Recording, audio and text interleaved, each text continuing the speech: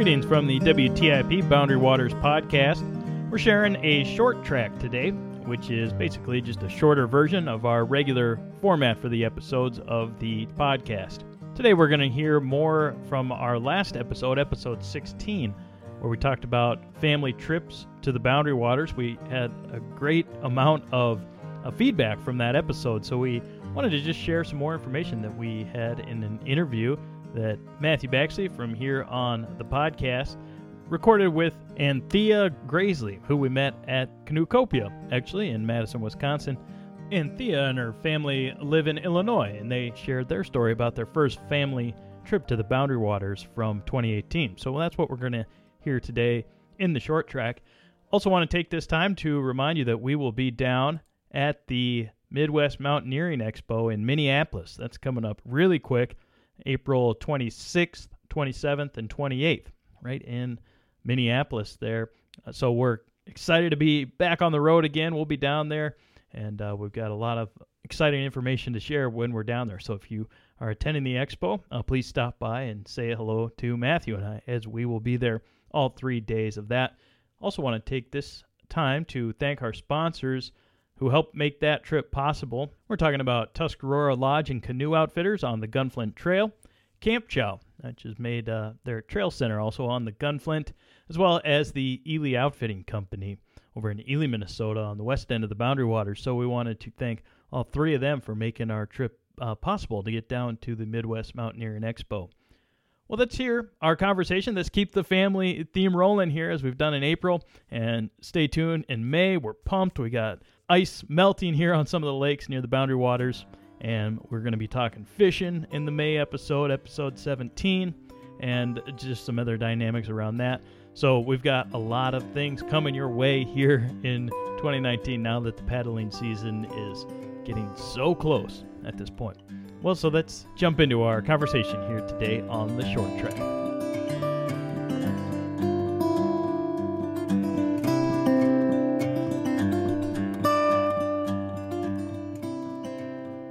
I am talking with Anthea Graisley.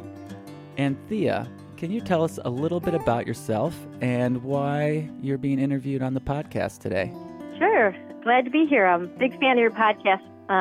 I'm here today. I took my family. I have a 3-year-old, an 8-year-old, and an 11-year-old, and my husband and I took a trip to the Boundary Waters this last summer. So I live here in Rockton, Illinois, which is right between Rockford, Illinois, and Beloit, Wisconsin.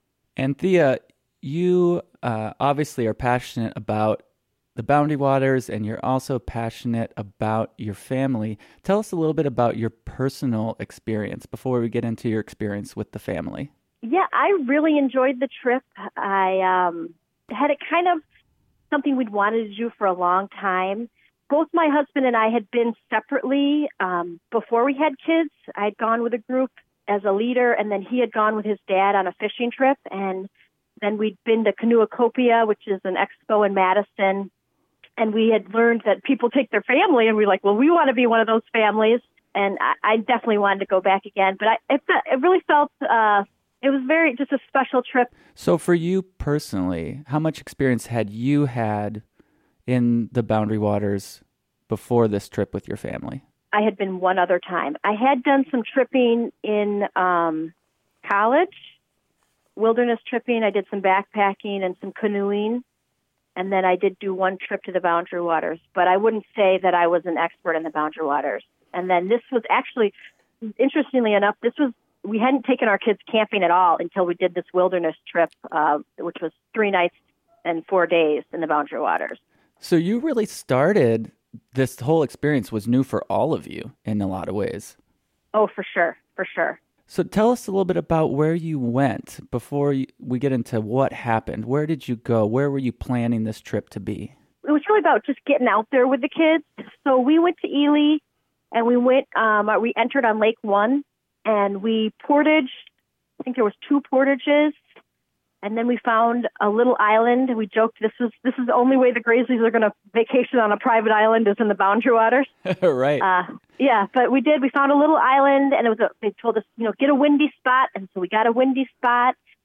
And we basically kind of stayed put on that island and then did sort of little trips from that island with with 3 young kids, it's nice to not have as much set up and take down. And it was nice to just kind of hang out and go pick blueberries or, Ella would cook some popcorn, my 11-year-old, or Harry would throw a pole in, and we kind of just hung out and just were outside together in the Boundary Waters. So you just hit something that I think is really important for the family that's planning to go in for the first time. And I've heard this from a lot of families about realistic expectations, and specifically, just go base camp the first time out. And that's what you chose to do. And it sounds like that was a very successful way to get into it. Yeah, I would highly recommend that, because it took the pressure off. It just made it fun, because the portages, those are the times where you felt a little bit more, you wanted to keep your family contained. You wanted to be conscientious of other canoers. And then once you got to the island, you could kind of just relax, and or whatever your camp would be, and do things. We made sure all the kids had a notebook, a sketchbook to kind of draw in if they needed something. And then, we just had that time to just kind of be together. And, when you're camping, you kind of just do what needs to be done. And it's fun because there's not a lot of pressure of times or schedules but I definitely recommend the base camp, especially with young kids. So speaking of your young kids, the idea of getting into the wilderness with kids that are this old, was there anything that was worrying you or was a source of anxiety going in that you were kind of thinking about with bringing your kids in to the wilderness for the first time? The trip was definitely a little bit out of my comfort zone, and I think out of the kids' comfort zone. It was interesting with the 3-year-old, you're kind of like, oh, how are they going to do? They didn't really have any reference or any sort of sense of comparison. So she was fine. It was a non-issue. She was like, cool, I'll put my hand in the water while you paddle, and this is great, And then the 11-year-old, it was more of a sort of, this is a challenge, I'm up for it. She had to kind of rally, and she was able to do it. And the 8-year-old was like, wow, this is a lot of work, but I like it, And so I know what people would ask, they would say, oh, what about this trip? How, kind of raised her eyebrows like, oh, you're taking your kids to the Boundary Waters. And I'd say, oh, we're going to make memories. I don't know if they're going to be good memories or bad memories. So can you share those memories with us, the things that really stick out, either good or bad, anywhere in between? Sure. I kind of tried to keep track, write in the journal of things that the kids and I did. Tried to have a special memory to remember with each child. Just it is fun to come back and tell stories. And one of the things I liked with the kids, aside from one night, the 3-year-old had a restless night, which was kind of rough. But overall, the kids slept great while we were camping. And in fact, one of the nights I woke up my 11-year-old because I had gotten up, because we'd go to bed before it was dark. And I woke her up. I'm like, you have to see this night sky. Like, this is not something you get to see at home. Like, this is spectacular. And so, it's midnight and I'm kind of like getting her out, and she comes out, and just to be together and to like experience that was really special. And she still talks about it. Remember when you woke me up? So you had to come see it. Yeah. And then like the first morning that we had arrived there, my son woke me up at 5:30 before anybody up on camp was like, let's go fishing, Mom. And so we got up and we saw the sunrise together. We didn't catch any fish, but we did put the pole in, and that was really special. And it's just the simple stuff, but just being together and kind of, you do make memories, like stuff you did at home, you wouldn't remember it, but you're in the Boundary Waters. This is a special time. It is, you were making memories. And then like with Eva, just picking blueberries and special stuff like that. These are all things that you wouldn't be able to necessarily do in your day-to-day life. And this whole element of unplugging from technology that draws a lot of adults into the Boundary Waters, you're experiencing that all together as a family. So there's, a certain level of presence, I imagine, that starts to unfold for all of you. Yes, I would agree with that for sure. So was it all, you were also sort of co-leading this trip with your husband, correct? Mm-hmm, yes. How was that dynamic, both in the planning and preparation, but also while you were out there? Yeah, well, while we were out there, I really appreciated my husband's orienteering skills, because that's beyond my scope.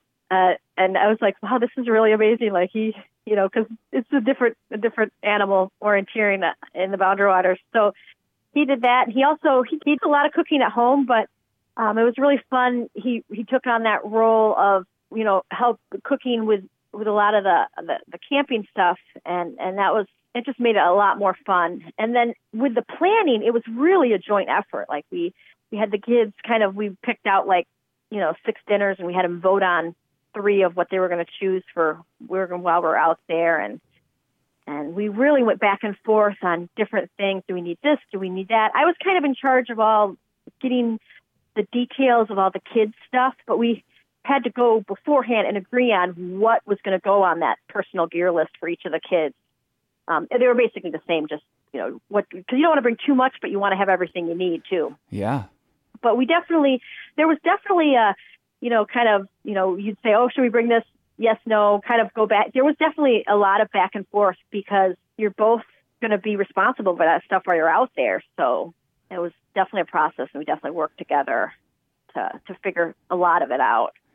Yeah, what I really like in what you're saying is the amount of collaboration, the amount of communication, but it sounds like both of you were really on board. When I do some of the guide work that I do, we joke about what we call hostage trips, where basically like one member in a partnership is really excited for the trip and the other one is sort of out because they're held hostage to be a part of the experience. And it doesn't sound like that was a dynamic here, that you were both equal participants and willing participants in this experience. Yes, for sure. It was interesting because I was thinking of that situation, and I was like, oh, I don't want to throw anybody under the bus because I really wanted to go too, and so did he. Mm-hmm. But I do think it's important to wait until the whole family is ready for the trip. We had been thinking about this since my 11-year-old was a baby. And then this year, 10 years later, we thought, I think this is the year we could all go to the Boundary Waters. So I do think it's important to kind of wait until it's the right time for your family. And you do want everybody on board, because everyone, when you're out there, one person, you're not going to, if you're doing it with another person, you're not going to want to do it all by yourself. So I don't want to say somebody couldn't figure it out on their own, but you want to really have both people excited about the trip. You mentioned kind of assessing when everyone is ready. How did you know in your assessment that the family was ready for this? For us, and I really do think it's different for every family, so I wouldn't say this is a hard and fast rule for everyone. But for me, I had to be comfortable with all my kids. If all our deer got dumped out of a boat and we were, even in the middle of summer, it wouldn't be the temperature, but just them being in the water in a life jacket, would I be comfortable with that happening if we capsized? Now, Eva at 3 isn't a swimmer, but I was fine with her going underwater and being in a life jacket in a boat right next to me. And that's how I decided to be able to wait until now. So I'm picturing this like you're working, you're collaborating with your husband, you got a plan, you're pulling it together, you've assessed your kids are ready, you're out there making memories. And it sounds like everything's going according to plan. Were there any mishaps when you were out there, or things that you didn't expect? Well, the first day we went out, we're listening to I don't know if we heard it on the radio or if I looked on my phone before. We brought a phone, but we had it in a Ziploc and didn't really use it. We just had it for an emergency. But the weather, they called for sleet and hail and thunder and lightning in the afternoon on the first day we were there. So both my husband were like, okay. Well, we're like, okay, well, we decided, we got out there, and, you're making decisions as you go. You can't really plan too far ahead with weather because it really could change, So we went out, and we're like, well, what we'll do is we'll get a campsite before noon, before the storm hit. And so we thought we'd get to the camp by noon. We got there by 1:30, but it felt really good when we did get there because we're like, okay. And then we ended up being able to set up all our tents, and then it started to rain. It didn't hail or anything like that, but it definitely, you could feel the thunder and lightning and stuff. And but that wasn't a big deal. But it was sort of a harrowing, like, okay, we got to get past this. So that sort of sense of urgency and excitement, at least in my experience, when you know that something's coming and you want to be prepared for it. And that's just another element, I think, of the excitement when it goes well of being out there. For sure. It definitely, it's stories we tell, because it was funny because on the way out there too, on the way back, it felt like we were practically high-fiving other paddlers, like, way to go, you did it. But on the way out there, we were getting a lot of like, eyebrows raised, like, oh, you're bringing your small children out into the wilderness. Yes. You kind of, I don't know if we were projecting or if people were really like, I don't know, but on the way back, it seemed like everyone was like, woo, and on the way there, like, are you sure about this? So. That's great. I guess you can say to all the naysayers, look what we did.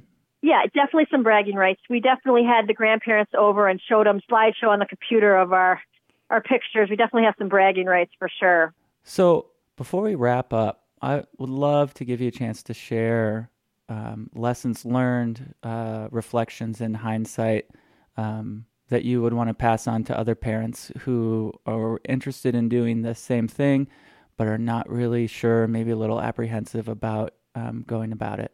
Yeah, sure. I would say a few things. Don't let the perfect be the enemy of the good. I made probably 11 lists, gear list, personal gear list, menu, first aid. And, stuff still happens. We ended up, one of our tents was leaky. We had one of our collapsible water jugs got sliced on the camp stove. It fell off a rock. And, like I said, don't let the perfect be the enemy of the good. I'd also say we reached out for expert help. I read a book, Becoming a Boundary Waters Family, and that helped. But then I also emailed a friend who was an avid canoeer and had been to Boundary Waters several times. It was about a week before the trip, and I was like kind of, getting a little anxious. And she was like one of my college friends. I thought, I'm going to email her. And she got right back to me, and it was like kind of like all those double checks, like make sure little things, like it was like, bring the water purifier and water tablets, and just, little reminders that were like, I read the book, but it's also good to talk to someone who's just been there and just, really use those resources you have. So that was very helpful, talking to a person who really knew the boundary waters for us. Mm-hmm. And then the third thing would be to accept that the trip might not be fun. And I know that sounds a little weird, but it kind of takes the pressure off. Mm-hmm. And just, it helped. So like I said, I would tell people that there might be good memories, they might be bad memories, but we're going to make memories. And then it just sort of like, okay, we're doing this, it's going to be unique. It's going to be something different. So anything else, Anthea? It was, we're going to do it again. Not this summer. We want to do it every other summer. So 2020 we'll be back. So, you will. Yeah, that's the plan. So you were talking about reaching out to an experienced friend and your preparation process. And one, I think that's great advice and a really wise decision on your part. But you really quickly jumped from the one who was reaching out to now the one who's giving back. And you're essentially at this moment that person who is now giving their advice or sharing their experience to those that want to do the same thing. And that's an invaluable thing. And that's my favorite thing about this paddling community is we're all coming in at different levels, but we all have something to share. So I just want to say a big thank you to you for being willing to share all of this with the listeners. Oh, well, so happy to do it. If I could be of any help, for sure. Well, I think you have been, and we're grateful at the podcast. We would love to connect with you again next year at Canoecopia, or if you're coming back through, love to hear what you're planning for that 2020 family trip, because that sounds like that's going to be a good next step for you guys. But until then, thank you so much, Anthea, for being on the podcast. Yeah, thanks for all you do. I've been really enjoying your podcast.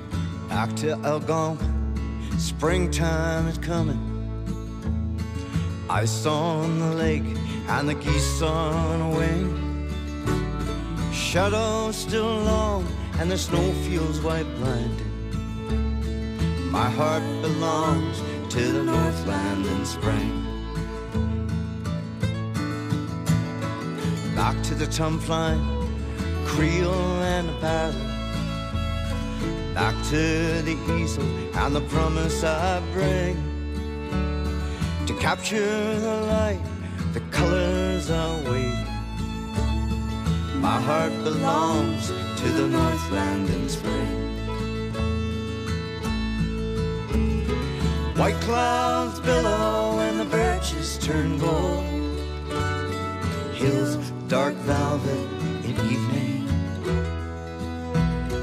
Tamarack, maple, and the lean of jack pine. Time to take chances, time to be bold. Back to Tea Lake, Canoe Lake, and Mowat. Bags at the station, they wait for the train. Farewell to the sound, good friends and family. My heart belongs to the Northland in spring. White clouds billow and the birches turn gold. Hills dark velvet in evening. Tamarack, maple, and the lean of jack pine. Time to take chances, time to be bold. Back to Tea Lake, Canoe Lake, and Mowat. Bags at the station, wait for the train. Farewell to the sound, good friends and family. My heart belongs to the Northland in spring. Farewell to the sound, good friends and family. My heart belongs to the Northland in spring.